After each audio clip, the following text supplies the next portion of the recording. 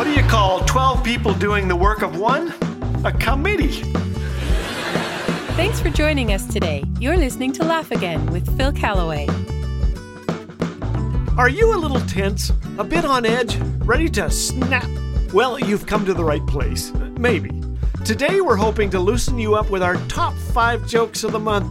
And as a bonus, my grandkids are going to provide some laughter. Unless the jokes aren't funny. Are you ready? Number 1, a turtle is crossing the road when he's mugged by 2 snails. When the police show up, they ask him what happened.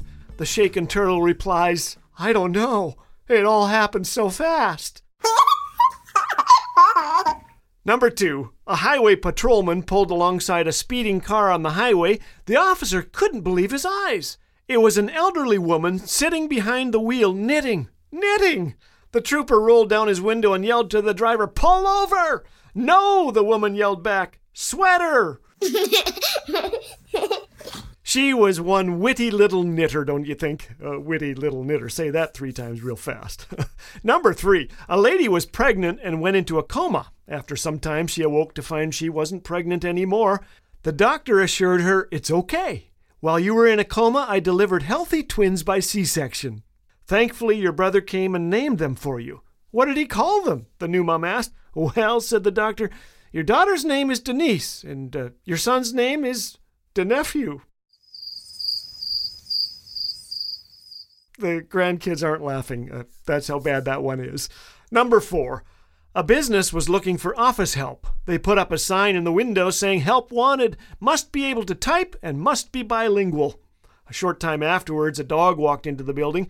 He looked at the sign and wagged his tail, then walked over to the receptionist. Unsure of what to do, the receptionist got the office manager. The office manager was surprised.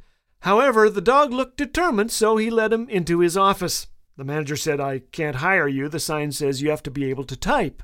The dog went to the computer and proceeded to type out a perfect letter. "Incredible," said the manager, "but I still can't give you the job. The sign says you have to be bilingual." The dog looked him straight in the face and said, "Meow." Number 5, an employee sees his boss arrive at work one day in a brand new Lamborghini. "Wow, that's an amazing car," the employee says. "I wish I had one just like it. That must have cost you a pretty penny." The boss stands up, looks the employee in the face and says, "Yes, it did. And do you know something? Next year, if you work really hard and you do lots of overtime and you do your absolute best, then maybe—" "Yes, yes," said the employee. The boss looks into the employee's eyes and says, "Then maybe I'll have another one next year." Oh, Grandpa. Well, maybe you feel a bit like that employee today. You're working hard so someone else can get a shinier car. The writer of Ecclesiastes puts it this way in chapter 2, verse 11.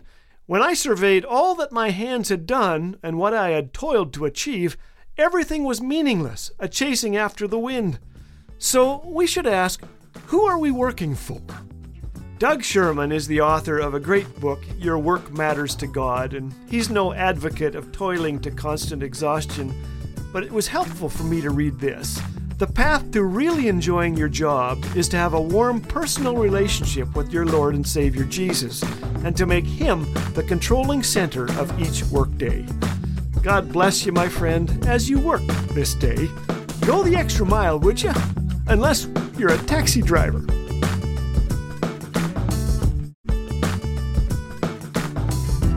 Dad jokes, encouragement, biblical truth.